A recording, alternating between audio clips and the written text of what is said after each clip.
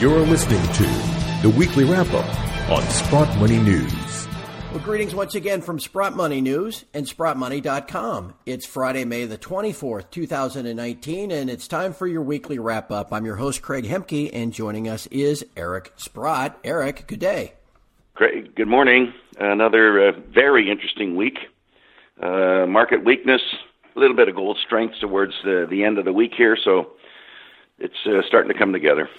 Certainly is. And before we get started, hey, just a notice to everybody out there, you know, we've got the Ask the Expert series here at Sprott Money, and you can find that in the navigation bar on the SprottMoney.com homepage. Every month we interview an expert around the world, and the last couple of months we've been interviewing the people from various mints, whether it was the Scottsdale Mint, the Royal Canadian Mint. This month we interviewed Andrea Lang with the Austrian Mint. Fabulous, very interesting interview, and you can find it here on the homepage at SprottMoney.com. If you're an owner or collector of Austrian Philharmonics, I think you'll find what Andrea had to say interesting. Eric, I bet you've got a few Philharmonics laying around. I got a lot of gold, man. I got them from everywhere. So, yeah, I got them. I'm sure I have them from every mint in the world, and a lot of it from the Royal Canadian Mint.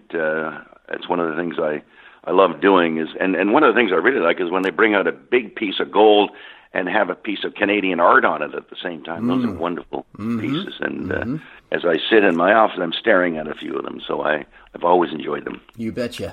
All right, my friend. Like you said, it's been a relatively good week for once. Gold's up about 0.5%. Silver's up about 1%. Looks like we're turning the corner on just some horrible U.S. economic news and obviously trade war issues.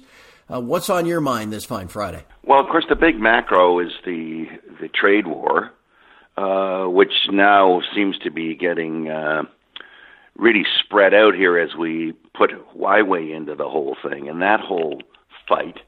And, you know, I don't think the Chinese are going to sit idly by and do nothing here. It's been mostly a U.S. initiative so far. But, you know, the other shoe's going to drop here. And as I was contemplating this call, I was actually thinking about the strength or sizes of the two economies. And there's no doubt in my mind the Chinese economy is way bigger than the U.S. economy. I don't care what the numbers say, okay? The car sales are 50% higher. The house sales are probably 500% higher. The amount of food they eat is 300% higher. Like, there's just no way that the Chinese economy cannot be bigger than the U.S. economy. I don't care what data somebody is putting out there because they're the biggest steel consumer. They're the biggest gold producer. They're the biggest everything, okay? So just trash it and the thought that the American economy is bigger than the U.S. Bigger than the Chinese economy. And think of what happens when the Chinese say, well, no mas, man. And in fact, I was reading an article where it's embarrassing now to have an iPhone in China. Yeah. You know, like the sentiment is getting serious here. So everyone knows a trade war is not good for anyone, and tariffs are not good for anyone. So that and this whole tech war that might be starting up, you know, where maybe there's something that China will do in terms of like banning American tech products or some darn thing. I mean, it's getting quite queasy out there. From a war, let's call it a war perspective, well, let alone the possibility of war. I mean, I couldn't believe I was reading that President Trump was considering some way to send 10,000 troops over to the Middle East. Oh, my God, yeah. I can hardly believe it. What the hell is going on here? I thought we gave up on that stuff. Yeah. Anyway, and then economically, you know, the new home sales crashed down. I think it was 8% or something. The PMIs were atrocious. I mean, they were the weakest they've been in 3 years across the board, services, manufacturing, everything. So that was bad. And then we start getting layoffs. I mean, Ford's laying off 7,000 white-collar workers, and we get the banks are starting to lay off things. So there's all sorts of economic weakness showing up, and we're just starting the trade war. Yeah. We're just starting the trade war. Where are we going to be in 3 months when finally the Chinese decide what they're going to do, and maybe they say, well, we're not buying any agricultural products. I mean, nothing American's coming in here. Oh, my God, that would be very hard for the market to take. And the stock market is showing definite signs of weakness here. And of course, you and I talk about the yields. I mean, the yields are plunging. The bond market's telling us we got a recession coming. So stand back. I mean, it's not good owning stocks in a recession. Right. And, you factor all this together, and it still seems as if the general consensus out there is that, maybe by December, the Fed will start thinking about maybe trimming the Fed funds rate. But Eric, Fed funds is already 25 basis points, 0.25% higher than just the 2-year note. I mean, they'd need a 50 basis point cut just to make, kind of a positive slope again from overnight to 2 years. And nobody's talking about that. Yeah, the market's pricing in 2 cuts in the rate already. Mm-hmm. And, the Fed can say they're patient as long as they want. I would imagine if I was at the Fed today, and today's a lot different than yesterday, by the way, and I see the house sales, I see the PMIs, I see the Kansas City Fed numbers, all these economic data, and the trade war erupting. Mm-hmm. What are you thinking here, man? You can't have a tight monetary policy. I saw another thing where appliance shipments in the U.S. are down 18% year over year. Yeah. 18%. And like plunging as we speak. Well, what do you think the confidence is of every consumer out there when they see what's going on here? And one of the other data points was the New York Fed came out and said the average family would lose $853 of spending power because of the tariffs. Like, that's a lot of money. Yeah. I mean, I don't know what the average family income down there is like for a combined family. Maybe it's $60,000 or something. I don't even know if that's after tax, by the way. May not be. May only be 40 or 50 after tax. Well, you can hardly take an $853 hit. That's 2% of your income potentially. Yeah. So it's not good. The political polarization is preventing anybody on the fiscal side from doing anything. I mean, it's just mayhem down there. It's very hard to be optimistic other than to watch the stock market go up every day. Yeah, that's right. And for people listening, wondering why we pay such attention to this, because this is leading to a reversal in this Fed policy where people think that the Fed has got it under control, and they're going to tighten and normalize and all this kind. None of that is happening. And with economic weakness and a recession coming, they're going to have to reverse. They're going to be cutting. They're going to be starting QE again. And we're right back to where we were in 2010. And I think people in precious metals remember what that was like. And so that's why all of this matters. You mentioned even the political discord is similar to what we had back in 2010. Eric, what a big difference now versus then, though, is central bank demand. We had 651 metric tons of central bank demand for gold last year. They're on a pace to exceed that this year. One thing I've always wanted to ask you, we keep seeing every month the Russians adding physical gold to their reserves. They've added over 900 metric tons in the last 4 years. They're now up to the 5th largest central bank holdings at nearly 2,200 metric tons. What just to, if you were to speculate, what is their intention? What are they just simply diversifying, or do you think they have other ideas in mind? No, I think they don't have to think like Western economists, okay? Because they're not Western economists. Yeah. And one of the things I always start with whenever I think of where the world's going, I always say, well, the U.S. is effectively bankrupt today, okay? That's so easy for me to say, and I don't regret saying it because all the data confirms it. We just haven't declared it yet, and I've used the analogies like we knew 10 years before Detroit declared bankruptcy they would declare bankruptcy, and finally 10 years later they did, because you can't fight the growth in these obligations that keep rising faster than your ability to pay them. So we all know what's going to happen. It's not just the U.S. either. It's the UK, it's Canada, it's everybody. But and by the way, I was looking at something about the amount of government debt to GDP, and Russia was the lowest at 11%. And the U.S. is at, 88 or 98 or something like that. I mean, they don't have nearly the issues we have, and I think they realize these Western economies, they're all going to fail. and their currencies are going to fail. Why would I want to own those currencies when I can see what's going to happen? And for me to build a gold reserve, I got to do it over a long period of time. Otherwise, I'm going to upset the market. So I think that's what their thinking is. I think the more interesting future event might be, well, what's China going to do here? And as you and I know, I think for the first 3 months they bought 10 tons, and in the last month they bought 15 tons.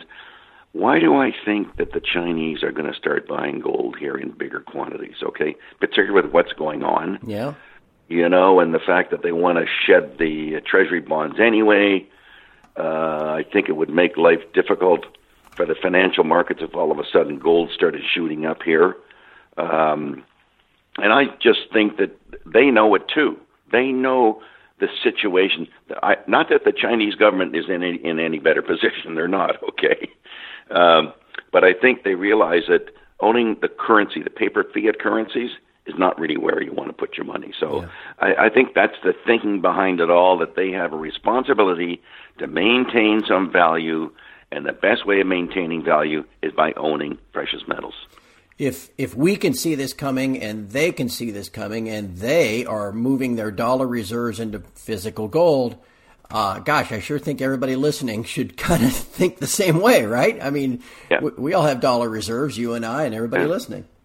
Yeah, we have to overcome one thing, and that's the impact of the derivatives market, particularly COMEX, on gold. Yeah. I mean, the guy can manufacture the world's supply of gold in an hour. Right. Through the commodity market. So you can keep it suppressed as long as somehow you can make the delivery.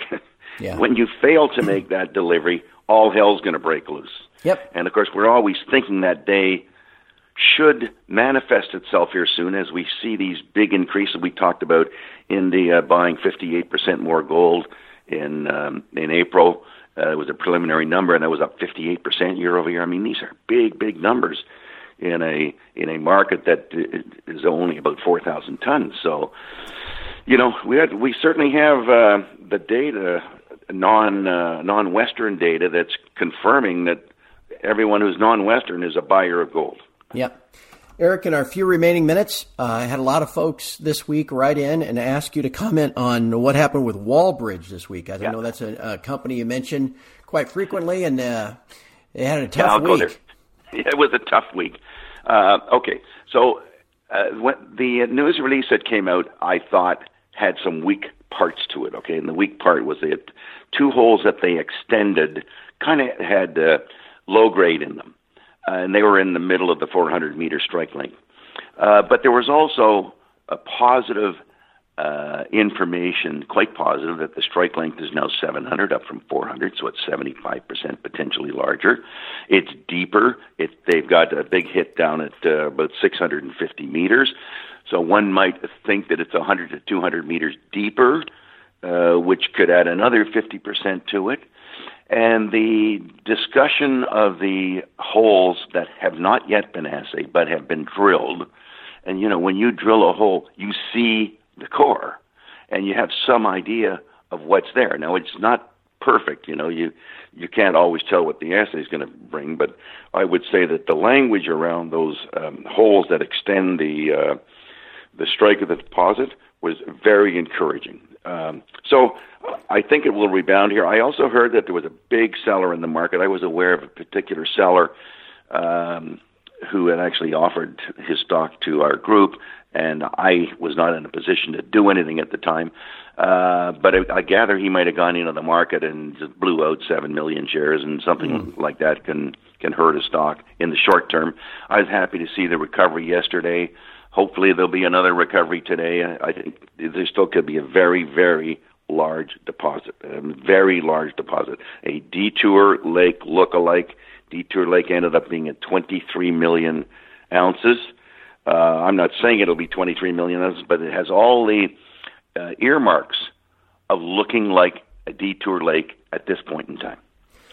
So that would be my comment. All righty. Well, I tell you what, it's going to be interesting to continue to follow that. If we can just get sentiment to change, where it seems like if any news at all is used as an excuse to sell the shares, maybe one day they'll all start trending higher again. And in the meantime, if we can get the metals going in the right direction, that'll help too. Well, look, to think that we've had to fight with this gold price, which is almost inert for the last few years. I mean, yes, we bottomed at whatever the number was, 1065 or something. We're at 1265 or 1280 today, but having been to 1350 and marched back down here, I mean, and then the sentiment was lousy anyway, and the results of the big companies were atrocious. Mm-hmm. Like, we're fighting. It's tough to keep a gold stock up. Like, it's tough to have a gold stock when you have to be so outsized great to command any interest. But I think when things turn around, the payoff could be substantive here, because if people would actually come back into gold stocks instead of a few of us, yeah, having to carry all the water here, yeah, it would certainly help. I probably should make a comment on Kirkland. There's really nothing new. I mean, I'm still quite keen on this new amalgamated break. I'm trying to get a real firm grip on what it could mean. And as a non-geologist, I don't quite have that yet, but I'm very, very encouraged by those drill results that they put out on May 2nd.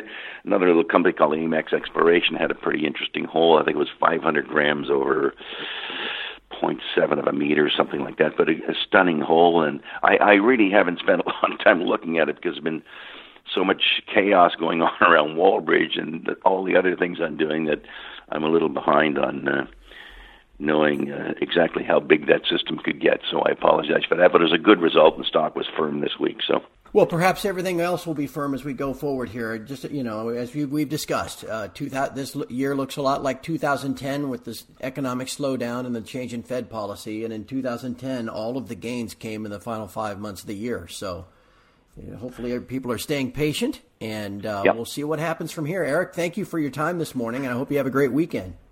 Okay, great. You have a nice long weekend down there. We have to work on Monday, but we'll try to take care of things on Monday for you. I appreciate that. Thank you. That would be great. Okay. All right, and everybody have a nice, fun weekend as well, and we will be back here next Friday with another weekly wrap-up. Until then, again, thank you, Eric, and from all of us at Sprott Money News and SprottMoney.com, thank you for listening.